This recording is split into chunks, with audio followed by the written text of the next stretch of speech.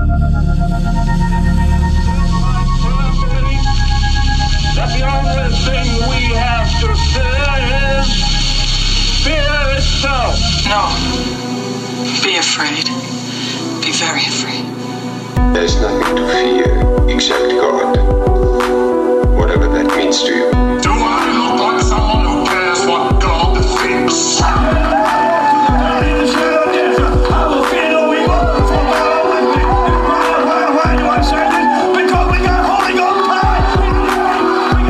You're listening to The Fear of God, a podcast exploring the intersection between Christianity and the horror genre.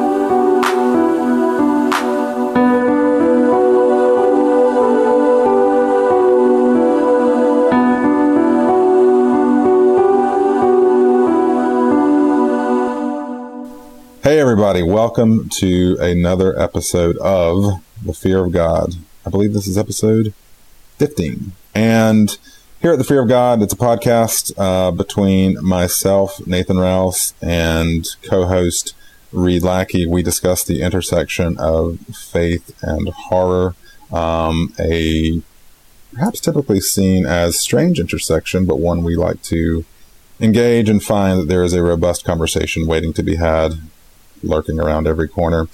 Typically, when I lead the charge, I make some stupid, pithy comment about where Reed might or might not be. But honestly, and it's usually related to the movie we're discussing, but this movie has, I'm worried that any joke I make here might be might be perceived as insensitive. So I'm just going to say, hey Reed, welcome to the show.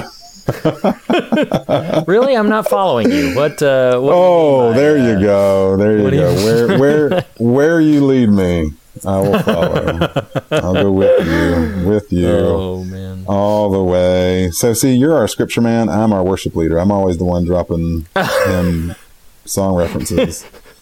Oh, it's so true. It's so true.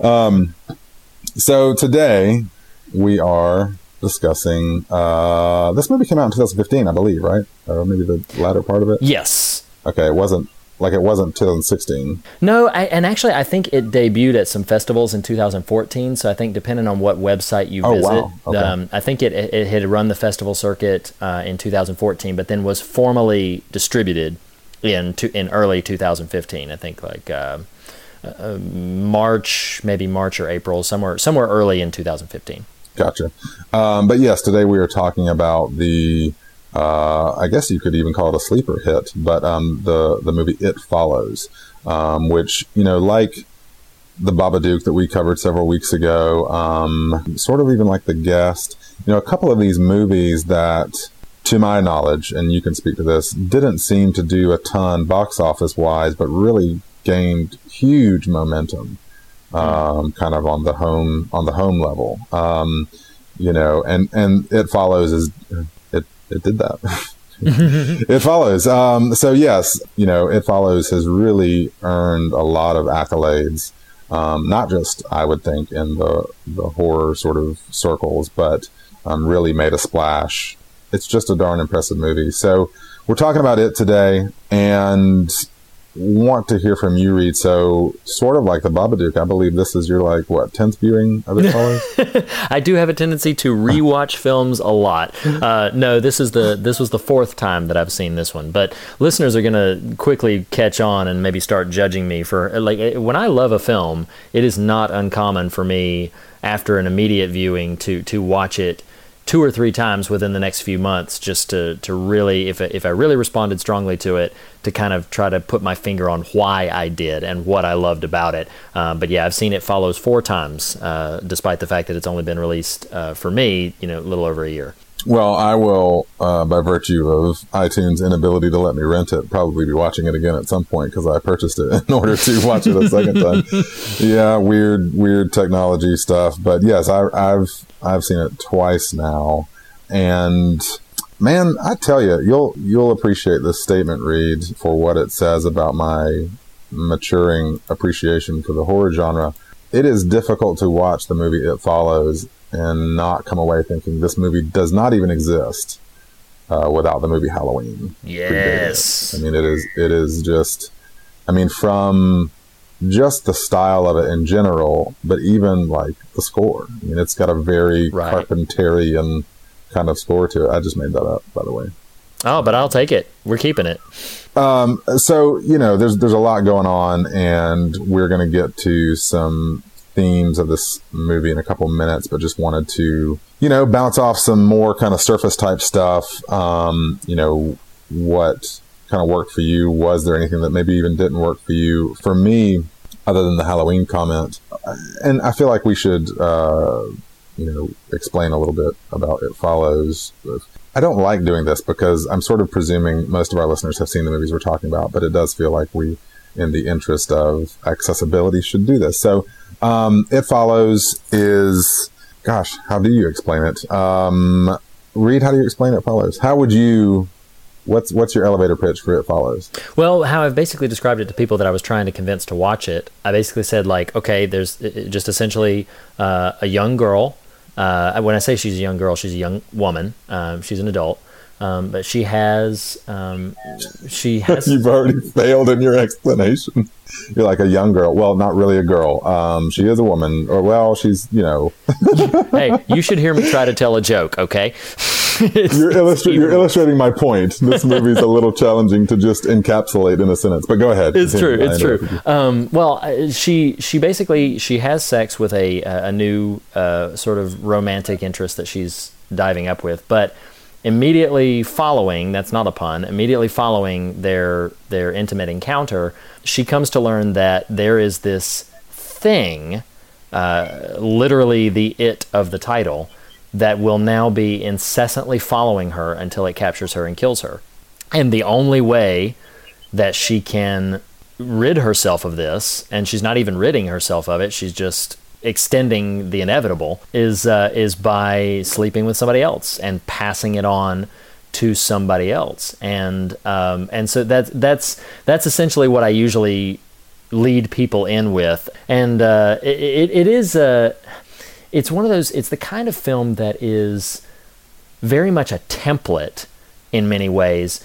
One of the things I love about the fact that let's just start with the title, and then I'll bounce it back to you to focus in on whatever you want to focus on. The title, it could be anything. Like, It Follows. The metaphor is almost on the nose for this idea of, like, the it could be anything. There's a strong resistance that I have, and I think you feel the same thing, to talk about this film in purely like sexual terms, because the film is, in the narrative of the film, the it is a result of sexuality. So it can be easy to sort of attach those things to the template, but that it of the title could be anything. And I just love we're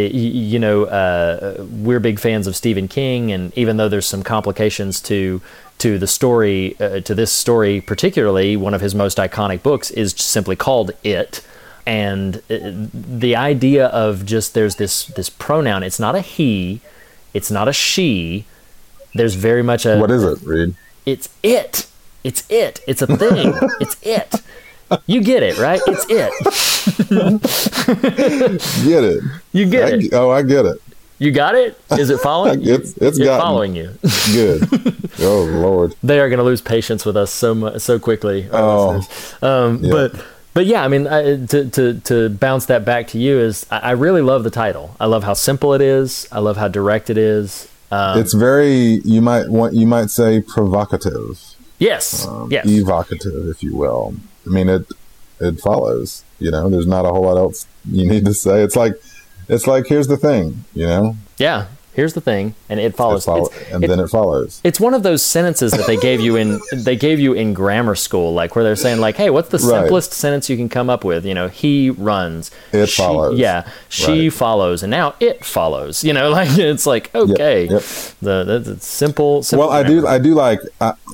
Certainly, I had drawn the connection between the title of Stephen King's book, It, and the movie It Follows. But I do like that you just brought up, because it hadn't occurred to me that, like, sort of Pennywise, or however you want to call him in It, is sort of a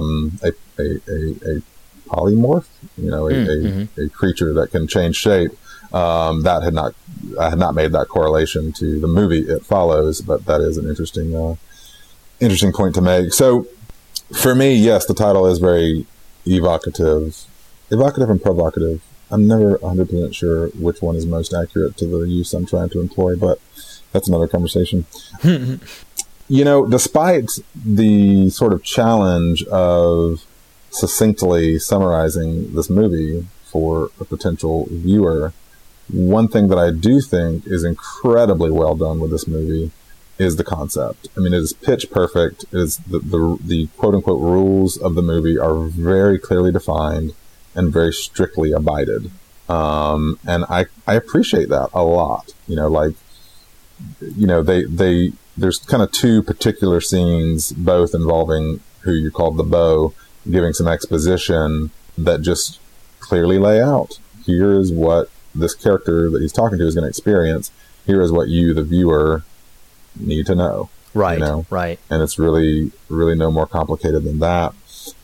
I do think that not all of the movies we talk about would fit this sort of description, but I think It Follows is a Christian movie with the best of them. I think you can put it next to A Distant Thunder.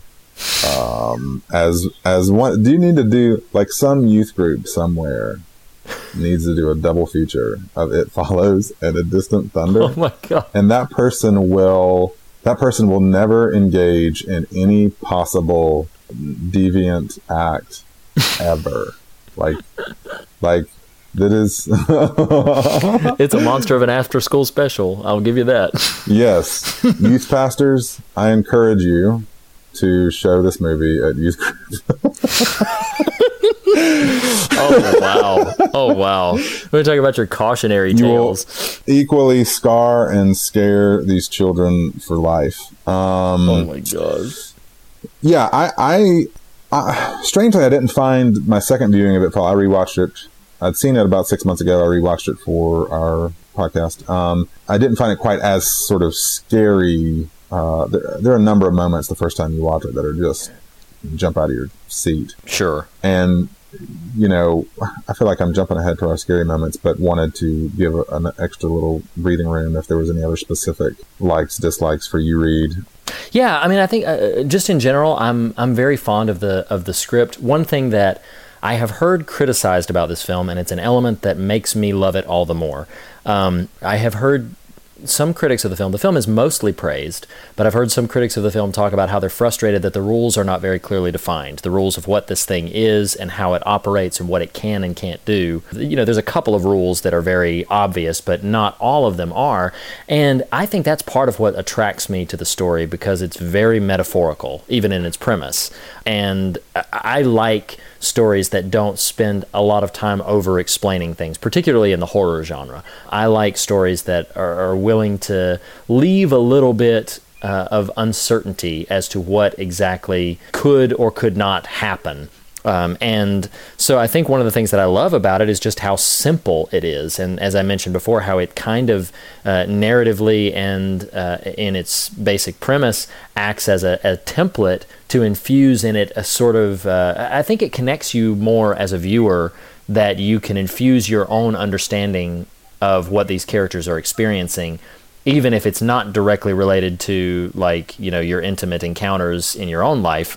It's not directly related to that, or it doesn't have to be. You can still, and this will be something that we'll get more into when we talk about themes that it makes me think about, but I think that one of the things I just love about it is that the script, the characters, and the general film itself is sparse enough that I think it invites you to infuse your own perspectives and your own experiences into what these characters are experiencing.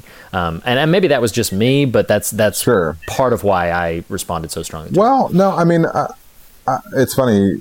I feel like I said one thing I like about it is the clearly defined rules, and then you said critics said there aren't clearly defined rules. But so I don't know who's right there, but it's all about perspective, as we talked last week with Emily Rose.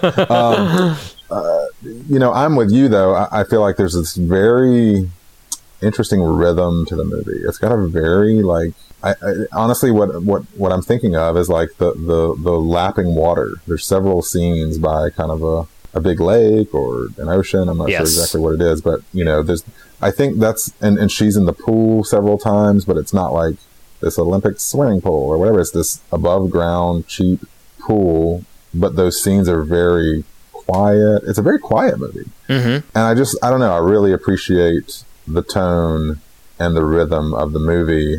It's something you can let me bounce this off you as our resident horror meister.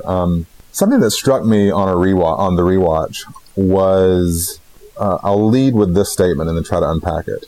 I hope that there is never an It Follows sequel. And what I mean by that is, something that I like about it is I don't care what this thing is. Like, it doesn't matter. You've given me enough of a bare bones sort of rule set that I can sort of run with. I don't ever want to know, was this a demon that spawned at the start of time? And now, you know what I mean? Like, who cares? Like, I think it'd be a terrible choice to follow up It Follows. It follows again. It follows you. It follows those guys. You know, like, whatever.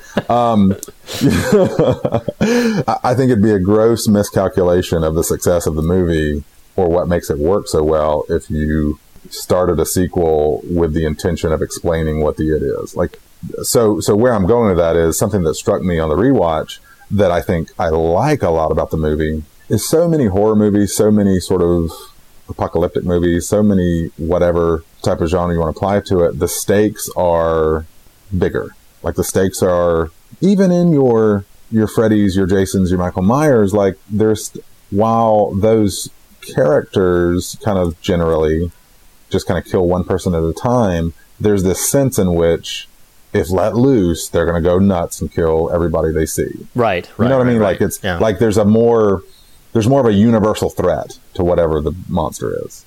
I think there's something really fascinating about It Follows, that the threat is so microscopic. It's just one person. Right. Now, if it gets that person, it's going to go find another one. But it's just the one person. You know, does that make sense at all, what I'm trying to say? Like, it's a very precise sort of creature or monster or threat or whatever. I don't know. I just really appreciate it. Like, it's not like, and now it is going to destroy all of Seattle. You know what I mean? Like, it's just not going to happen. Like, this movie isn't interested in this sort of global universal threat. It's interested in a very specific, dare I use the word intimate kind of threat. Anyway, I know that may seem like an odd thing to pull out, but it's something that struck me on the rewatch. No, I definitely think that, like, its victims are single file. Like, it does not care at all about anybody even messing with it, as we see in the one of the concluding scenes. Like, it couldn't care less to go after the other people at the pool with Jay. It's only trying to get her. So it's definitely, just to validate further what you're saying, that, like, it's definitely very focused and focused on transgressors. Like, if you haven't done what it comes after you for, then you have nothing to worry about. Well, but see, that's interesting. That's interesting you say that, and it cues up a thought that's related to what I was saying a minute ago, that as precise of a threat as it is, there's a universality to its potential victim. Everybody has such. Right. I do see what you mean. You know what I mean? Right. And I think that's a real interesting kind of juxtaposition, if you will. Real interesting dichotomy that, you know, maybe going a little too far afield, but that, I don't know, that was something that struck me last night on my rewatch of this movie, was as precise and specific and intimate as this threat is, and even though only one person is going to succumb to it at any given moment, anyone over the age of fill in the blank is sort of susceptible to this thing. And I think that's a really interesting, a new approach to kind of the monster movie, if you will. Here's a random potential dislike that I don't firmly believe in, but I'm interested in your thoughts.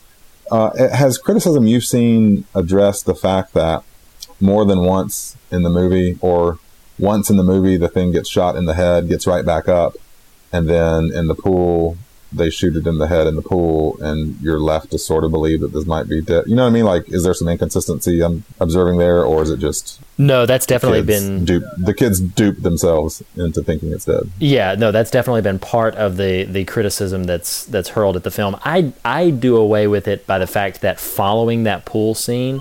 it follows the pool scene.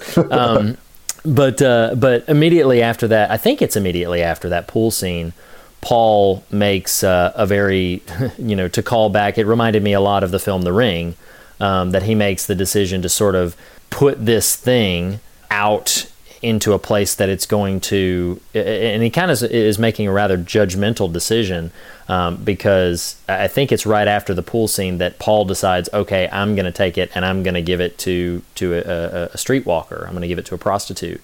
And then that's potentially going to make it spread elsewhere. They do that following their encounter at the pool. So I don't think the characters, I have heard the criticism that you've addressed, labeled as criticism, but I dismiss it in the reading of the film, and the fact that after that pool moment where they do shoot it, then he still understands, like, we're going to have to keep getting rid of this thing, that it's going to have to keep just going further on down the line. But there is some, I don't know if I would call it necessarily inconsistencies, but there's definitely some nits you could pick with certain narrative beats, with how the monster is undone or escaped. Even something we mentioned off mic, even to the random moment when they're driving. Let me tell that. Go right ahead. Let me tell that one. This was my joke. It's funny. So we were talking earlier off mic and talking about inconsistency. I was just thinking about that as we were having this conversation right now. You know, the clearly defined rules that I'm praising, they do tend to break, at least in this one particular instance. You know, the rule set forth by Jeff with the pseudonym is it only walks. So it's not in run or anything like that, which is also, as we even alluded to in Halloween, sort of a Michael Myers trope. Right. But it only walks. And then there's the scene late in the movie where they're pulling away from the house, and it is on top of the house as a naked man. And it just trips me out because it's like, okay, now you're just showing off. Like, you know, the whole movie, you only ever see this thing like pacing towards whoever its victim is. And you're up on top of a house, a 2-story house, no less. Like, come on, how did you do that? Like, why did you do that? It reminds me of like a trapped animal or something. Like, hey, so I'm after her. I'm not going to hurt you. Will you just help me down? And someone being like, okay, creepy, middle-aged, naked man. You know, like, yes, that is a definite inconsistency that is purely for the shock factor. Like, why on earth is that person up there? Well, Ultimate Frisbee sent the Frisbee up there, so he had to go get it, you know? So it's like, I know I put it up here somewhere. Because, listen, even monsters need hobbies, and it is an avid nude Ultimate Frisbee, no less. And so it's not like she was hanging out up there, you know? Like this thing, which the movie wants you to believe, and you sort of buy in, is a physical entity. You know, it takes up space and has mass. Even though only the person it's after can see it. It didn't fly up there. It didn't parachute up there and just miss the ground. Like, it climbed up there. And it's just really fun to me to think about the form of this middle-aged naked man just like climbing up on top of the house. He was just sunbathing, you know, and then remembered his mission, you know. He's like, oh yeah, I wasn't here to that. Oh, like, wait a minute. Oh, now they're pulling away. Shoot. Now I'll just stare menacingly at her. No, my bad. I'm Santa Claus. I was just gonna come down the chimney and give you some presents. No, stop right there. This movie invites too many of these jokes. It's so true. On that note, speaking of naked middle-aged men, let's talk about scary things. Yeah. I'll lead. So my first viewing, although I'm worried I'm going to take away from yours, I don't know, but my very first viewing, I would have come away saying the absolute scariest thing in this movie was the tall man's entry into the story via the hallway. Like, that is nightmarish. Yes, it is. After my second viewing, I think for me, that diminished a little bit. What I do think took its place is when we need to come up with a name for it. Just Pete, you know? Pete. Well, we can't call it The Thing. No, we can't do that because although, you know, it's Carpenterian, so... Why don't we call it The Follower? Why don't we just call it The Follower? That's speaking of on the nose. So The Follower it's too clinical, you know. He needs like a Jimmy, you know, like Jimmy, Oh, Is you it. want to call the thing that's following her Jimmy, do you? That's what you want to call him. That's what we call it. It's better than the follower. So Jimmy, man. I don't think we've ever on the podcast gotten to a point where we might not recover from our laughter, but we're close to it. Here it is, guys. Here it is. Jimmy takes the shape of the neighbor.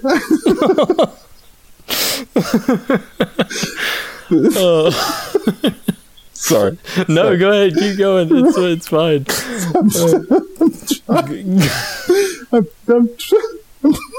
I'm trying. So Jimmy takes.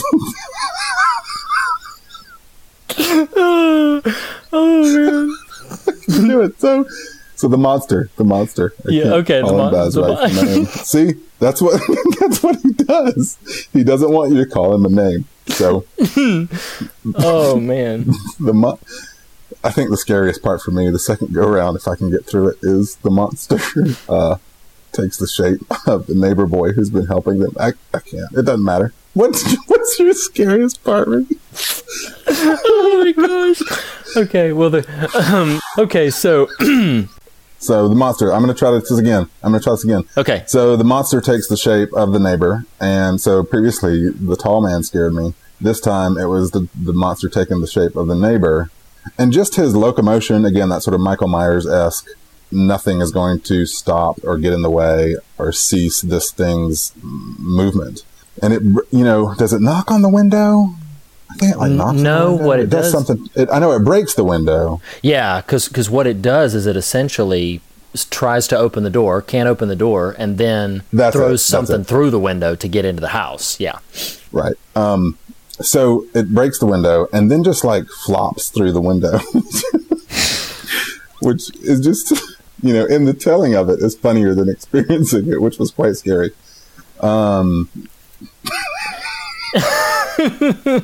Well, and I'll go with my scary moment here. That I think you actually didn't steal mine. I think the tall man. You know where I'm going, though. You know where I'm going. Oh well, the crazy mom. Oh man, yeah, where he gets up to the. Oh yeah, I mean, well, and the moment that really freaked me out, although I would definitely agree the tall man is a freaky moment. The moment even after 4 viewings that still unsettles me is the old woman chasing her through the halls of the school. And I think the reason that it creeps me out so much is because that's the first time that we've seen irrevocably that this is now attached to her.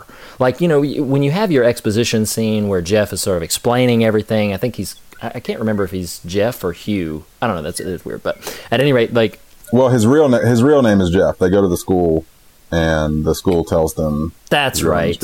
That's right. So, but during that exposition scene, obviously we see the creature, the thing, and then it doesn't really sort of solidify that no, this is real, it's happening, and it's after Jay until that scene with the old woman. And there's some culmination of the music, the way the shot is framed, the relentless, deliberate pace of this old woman, the look on her face. Kudos to that actress who I don't know the name of. But, just the look that she's got on her face, just this very calculated and clinical, I'm after you. Well, and I'm gonna talk over you real quick and say, I think you're also brushing up against too, what I would say, there's no particular scene that's so scary. It is how this movie is shot. Mm-hmm. Even established, once the monster is present, after they have sex in the car and he tells her what's going on and it shows up for the first time, once that happens in the way in which he describes it, now even establishing shots become scary. Right. Because they linger, and because you have now, through that scene and through the old lady scene, have now been trained to watch the periphery of the screen. Right. This thing is going to be in the distance. Anyway, I totally cut you off there, but no, I mean, I couldn't agree more with you. The part of the brilliance of this film is that it makes you pay attention to anybody who's essentially just walking. Right. Like anybody. we even see that exhibited in when they come to confront Jeff about like, hey, what's going on? What are you doing here? Yeah, the soccer. And kid. then he sees that person and is like, can you guys see that? You know, can you see her? I mean, it is a very sort of unnerving thought that it makes for the characters. You sympathize that they aren't always able to trust what they can see, and they aren't always, and they especially like talk about watch your back for the rest of your life. Like, you know, I think you get, you know, maybe my final sort of scary moment to list is I was never more tense in this movie than when they're sitting on the beach and you see the thing, like you begin to realize before they do that this thing is coming up behind her. It's coming up behind Jay, and Jay's back is turned to it. And then she even says, you know, their friend even says, do you want to go in? And she's like, maybe in a little bit. And you as the audience are sitting there like, you should go in now. You should go in right now. You know, but that's a very fraught moment. Yeah. Did you notice? So I watched the rewatch I watched with my sister who likes scary movies, and it was interesting watching that scene with her. Because if you notice, the monster in that scene has taken the form of one of the friends. I did notice that, yes. So as the monster, as it is walking into frame from the distance, you would not be blamed. Like, they're really playing with you there. Like, well, is this it or is this one of them? Right. And then it cuts back to, I think the sister in the foreground with the water in the background, and you see that same friend out on the float. And you're like, oh my gosh.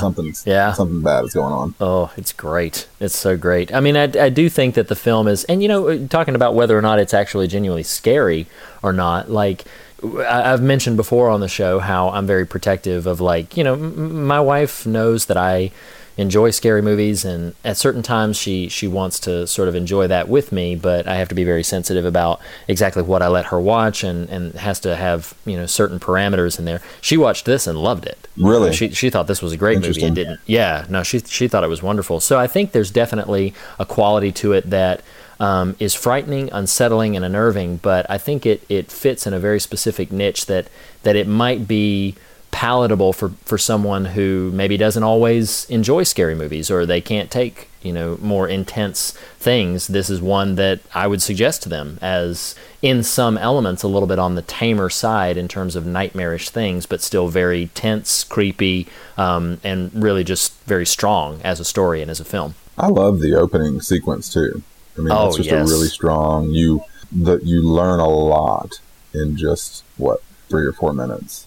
Well, I say you learn a lot. You don't know what's going on, but you know, that's part of the intrigue. Is there's a whole mini story told right there. Absolutely, that really propels you forward. On that, I do want to wind towards some thematic stuff because, you know, I got to be honest. The more I've dwelt with this movie or kind of marinated with it, the more I think it has to say. I think I want to tee us up a little bit into something that might get to where you're going. I don't know, but so I've got 2 kind of major theme ideas.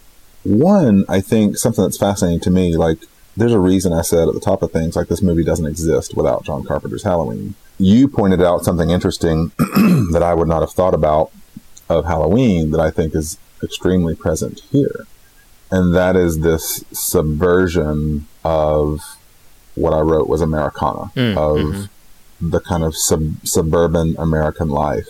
You know, I'm like, in many ways this takes place in kind of any suburb USA, you know. Right. Oh, it does. And you've got the idea.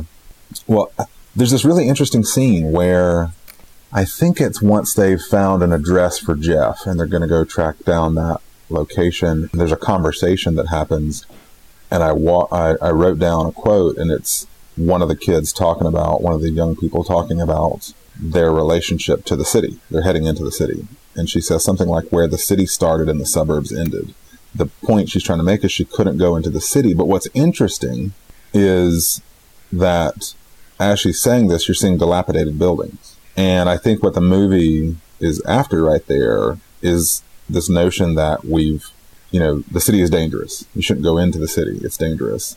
The suburbs are safe. You know, out here, away from the crime, away from the what have you, you're safe here. But as with the movie Halloween, as with the movie It Follows, it's just not true, you know? Right. And I just really think that's an interesting kind of turning that safety of seclusion on its head. You know, like you're out here with people like you.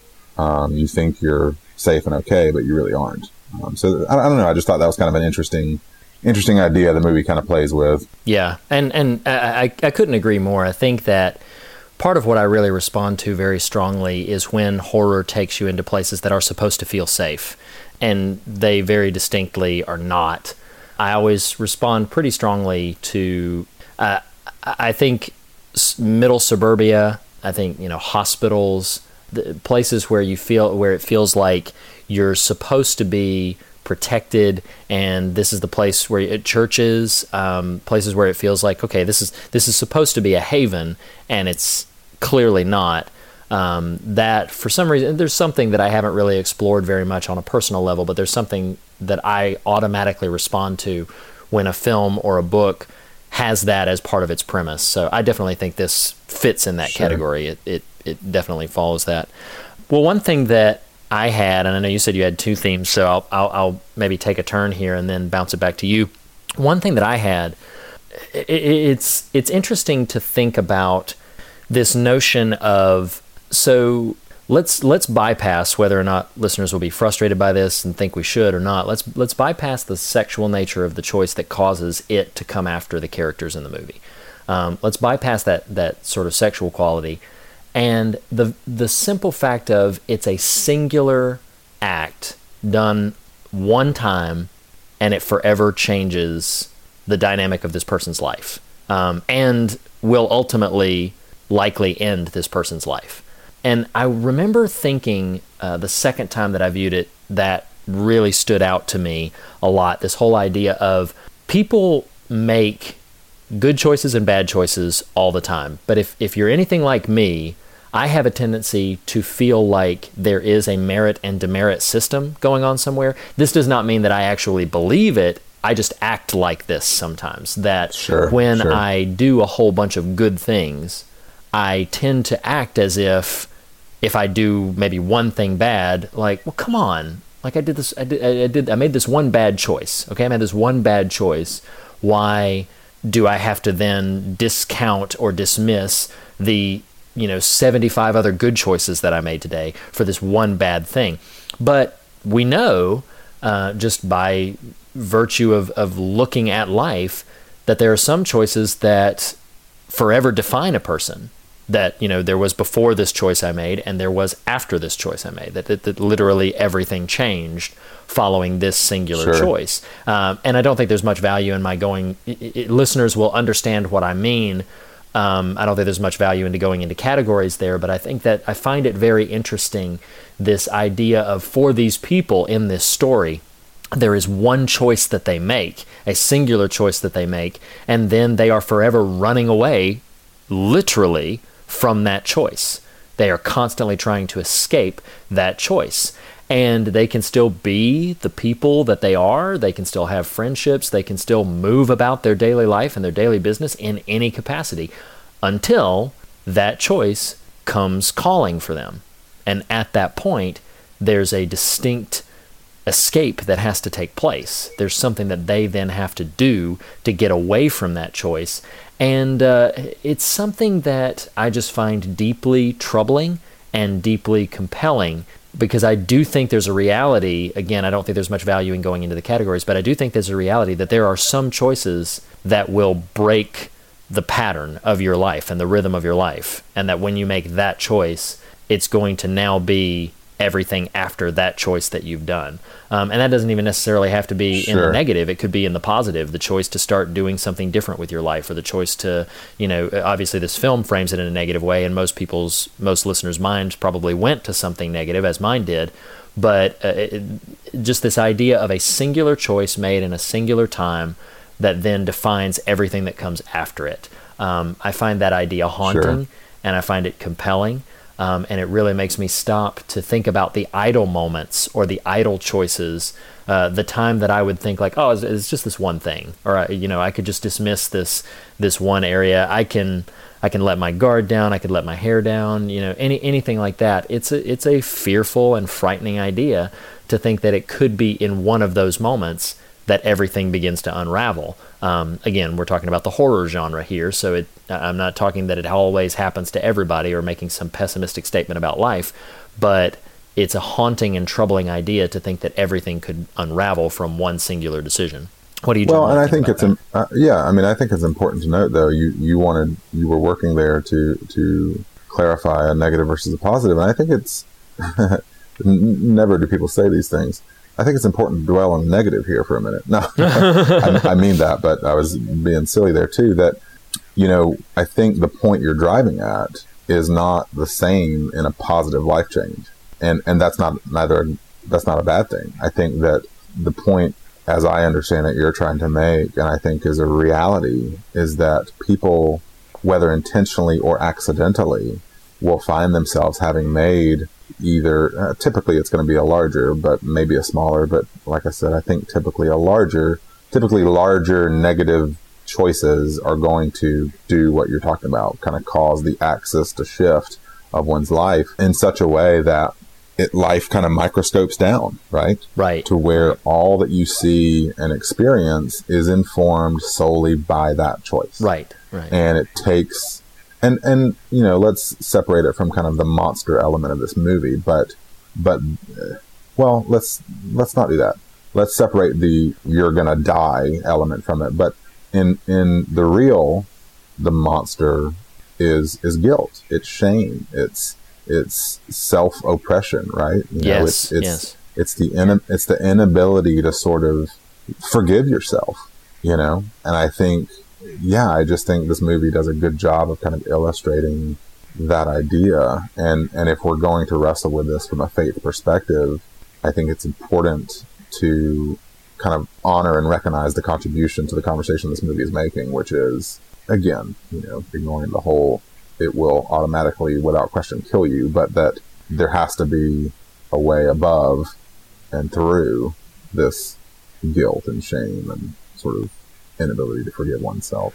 I don't know. I do think that's a very good point. Do you have more you want to say? I actually do, and it's funny because it's interesting because I'm resisting going here for probably some silly reasons, but I'll tell you what. As we're exploring this idea, I'll tell you what this makes me think of from a sort of a biblical narrative idea is Genesis chapter 3.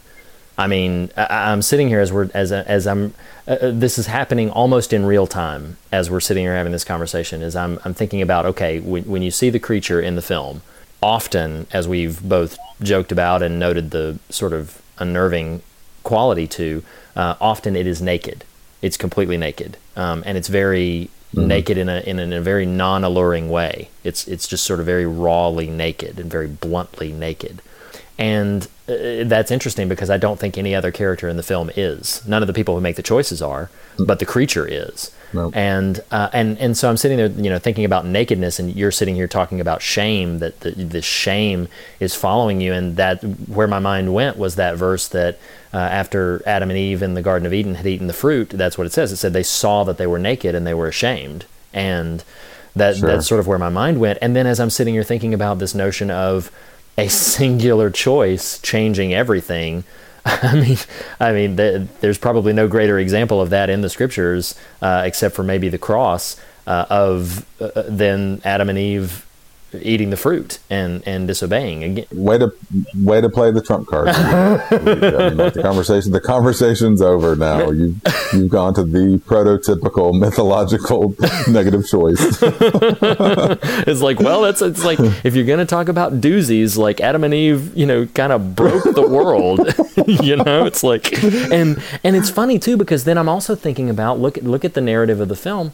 And again, this is happening real time, so forgive me, listeners, if this is a bit frenetic. But think about the narrative of the film. What choice do they have to escape this. They have no choice to escape it. It's coming after them, and you think about, the wages of sin is death. Like, it's inevitable. It's one for one. And then what's the only thing? I told you this was a Christian movie. it's true. It's playing itself out. I mean, it's a fundamentalist Christian movie. It's true. Nonetheless. But then like, what do Adam and Eve do when they're confronted? Like, and this is, I'm not going to derail us into a side sermon about this or anything, but when God encounters them in the garden after they've eaten the fruit, and they say, well, we were hiding because we were naked. God said, well, who told you were naked? Who told you were naked? And what do they begin to do? They begin to pass it off. They begin to try to pass it off to, Adam's like, well, the woman that you gave me is the one that is the reason I ate the fruit. And then the woman is like, well, no, the serpent is the one who tricked me, and they keep sort of passing it on, which in that narrative only delays the inevitable. And that's that, well, this choice has now changed everything. This choice has now irrevocably removed you from what you once were into what you now are. And it's just fascinating to me to think about this idea. And obviously, the movie It Follows is much more microscopic than the Garden of Eden and Adam and Eve. But still, in a way, I think the narrative beats sort of parallel this idea that you make this choice, you make this one deliberate choice, and after that, your eyes are opened. Literally, in the film, they can't see this thing unless they've made this choice. And now, what does Jeff say? He says, I still see it. I still see it everywhere. Like, his eyes are literally opened. It's funny. I'm almost wishing that I had thought of this before entering into this conversation, because I feel like maybe my thoughts could have been a bit more concise. But just as we're sitting here talking, I'm like, wow, yeah, I don't think that the filmmaker is a Christian, but in fact, what you're saying is reaffirming that youth pastors should show this movie this Wednesday at their youth groups. Official Fear of God endorsement right here for youth pastors on It Follows. And I'm actually going to take this up a notch or down a notch, depending on your perspective. So you have intentionally sort of set this strain of the conversation aside, but as you and I talked kind of as we were debriefing the movie even earlier in our day, for me, I don't think an honest conversation about what this movie is trying to say is able to be had apart from the component of sexuality. And if I'm really getting pointed, I don't think an assessment of what we can discern or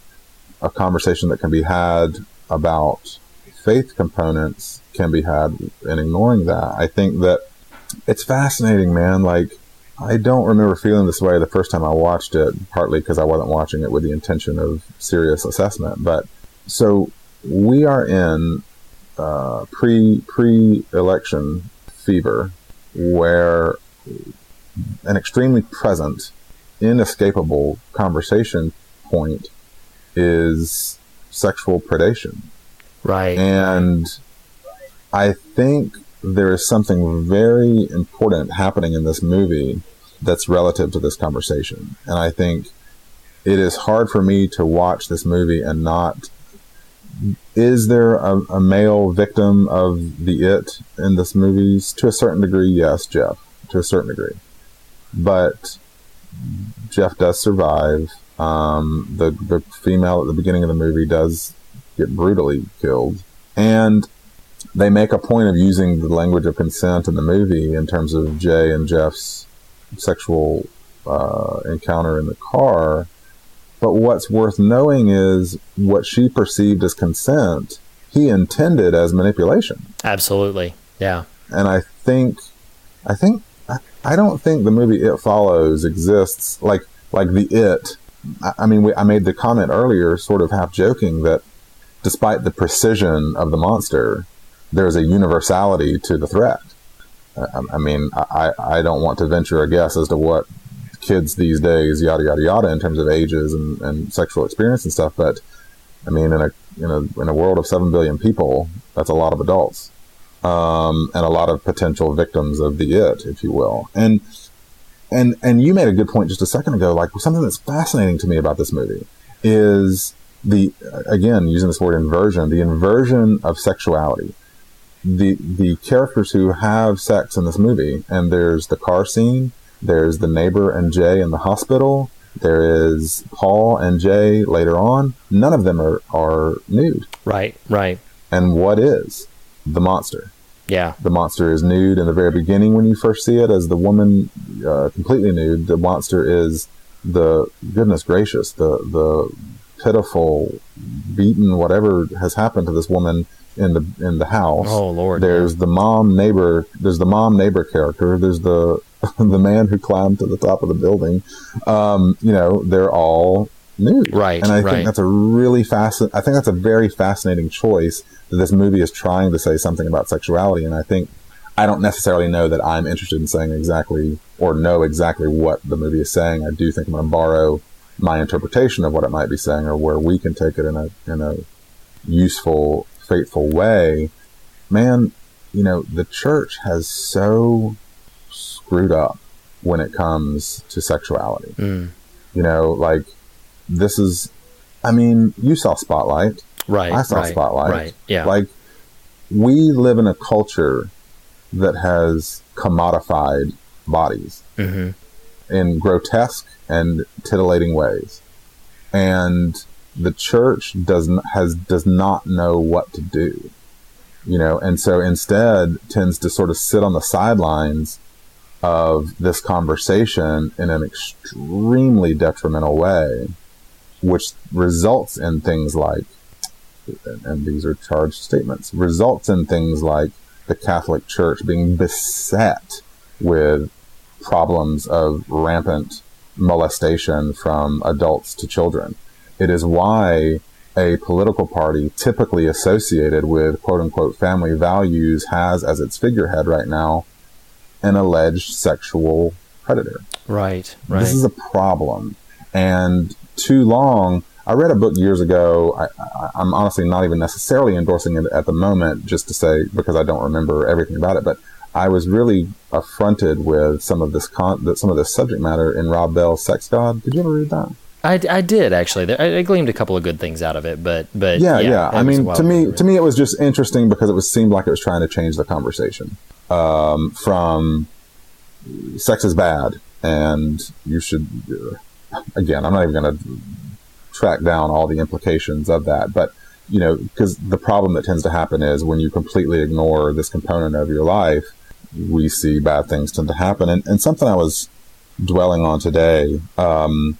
You commented on the title of the movie earlier, right? And sort of the nebulous, but definitely kind of provocative nature of it. But here's the thing, man, to get Carpenterian, what do we call when you're 10 years old in this culture? What do you call sex? It. Oh yes, doing it. Yes, doing it. Yeah. When did you do it? Oh, they did it. I don't know. Again, I don't know that the movie intended that, but I thought that was interesting. And we live in this, I'm going to borrow the title of the movie again. We live in this sex-crazed culture, and it follows us everywhere because we have such a difficult time. It controls us as opposed to the other way around. And, it's, my gosh, man, I don't know if you've seen This Week, and by the time this airs, this is old news, but it's why 70-year-old, thrice married, twice adulterous Newt Gingrich can scold a 40-year-old female journalist, calling her obsessed with sex. What is happening in our culture because we don't know what to do with this, and it follows us everywhere. It rages out of control. Because to me, in our culture, bodies are commodities instead of sacred. Right. I made a comment. I'm kind of ranting here, and I don't mean to be necessarily, but I got real passionate thinking about this. I made a comment a couple years ago on Facebook, and it was meant to be kind of provocative. And I just wrote, "All bodies are sacred." Yes. And I think I may have put the tagline, "Even the bodies of terrorists," which clearly is meant to kick a nest. And someone came back at me and, well, what about X, Y, or Z? And I was like, I hear you, but all bodies are sacred. And why we can so rampantly roll over them in war-torn countries and why we can so rampantly commodify them in sex trade is because we don't view them as sacred. Right. We view them as, and hear me, myself, read, listeners, like, the reason I think is because for so long we the church have wanted there to be this difference, to be this dissonance between the spirit and the body, this sort of, there's a philosophical word for that. And Gnosticism. Yep. There it is. Mm-hmm. We want to esteem the spirit and shun the body. And the problem with that is exactly this. It results in abuse. It results in commodification. Yeah. It results in predation and assault, because the problem is that your body isn't sacred because it is the temple of the Holy Spirit. It is sacred because you, the sum of you, the mind, the spirit, the body, the personality, you are made in the image of God, period. That is why the body is sacred. Right. Does that make sense? Like, to me, this movie... Oh, absolutely, yeah. Yeah, to me, it illustrates this idea that we should acknowledge, and that's that we cannot run from our own bodily self. And hear me, I'm sort of using this word sexuality sort of in a more, like, there is a sensuality, that sort of Song of Solomon version of sensuality is what I'm sort of referring to, that there is a holiness to your body. Right. And I think that the church has just done a terrible job of integrating these things. Yeah. That was a really long rant. I feel like I should apologize, but I feel like there was some good stuff in there too. Oh no, there absolutely was. I think, well, and to possibly sort of wind it down from there, I definitely think that there's a responsibility we have within the church to really not cast shame upon the people who lean into us for spiritual health and well-being. And I think that the idea that you're very deftly exploring there is something that I think for a long time people have they've just spent a lot of time in shame, just in general, over their bodies, over how they look, over their selves, over their personhood. I think there's just a lot of people who have spent a lot of time, because of the way that it's talked about and the way that it's treated, people have just spent an incredible amount of time in shame and in living under sort of a cloud of guilt and blame, and there was so much more to what you were saying, so I don't want to just dismiss all of the substance there with a little button, but I definitely think that the church has dropped the ball, to put it terribly mildly, in terms of how to really speak into this prophetically and speak into it with substance and with healing and with wholeness. They've missed opportunity after opportunity over a long, long period of time. I think in ways that even Christ himself did not at all drop the ball, in the way that he engaged with people and the way that he touched lepers and the way that he was not shy around women and just in ways that the figurehead of our faith did not exhibit. We have been very ashamed of ourselves, and we have cast that shame upon the people who have come to us for help, and I think that we should, as often as we can and in every opportunity, try to correct that and try to make it try to choose something different, try to use our chooser, to steal your phrase, try to use our chooser to do something different and to do something better. I definitely think we should. Yeah, who knew It Follows had so much to say to the church, huh? I'm telling you, man, the Fear of God official endorsement. Youth pastors, take note. Yep. Well, I think that was probably where we should leave it, where we should wind it down. And obviously, as we always say, listeners, if you have thoughts on this, we want to hear them. It follows this conversation that the fear of God is the beginning of wisdom, but it's not the end of the conversation. And we want you to reach out to us either by social media or directly, and let us hear what you think about some of the things that we've touched up with and this film in general. You can reach out to us in a variety of ways, as we always say. You could follow us on Twitter. Nathan, our Twitter handle is? @TheFearOfGod. That was very dramatic. I liked it. You could also like us on Facebook.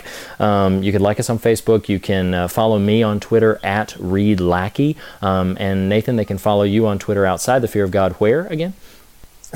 the Nathan Rouse, equally dramatically so. I know. You can also email us, fearofgodpodcast@gmail.com. And yeah, we would just love to hear from you. Visit us over at More Than One Lesson, comment on the post, write us an iTunes review. Just reach out to us in a variety of ways. We'd love to hear your thoughts about this. And as always, Nathan, thank you so much for everything that you've brought to this conversation. Really rich, good stuff that I loved a lot. And thanks so much for having this conversation with me. Yeah, no problem, man. It was fun. And we will just check out social media to see where we're going next week, and we will see you guys then. Thanks. See you next time.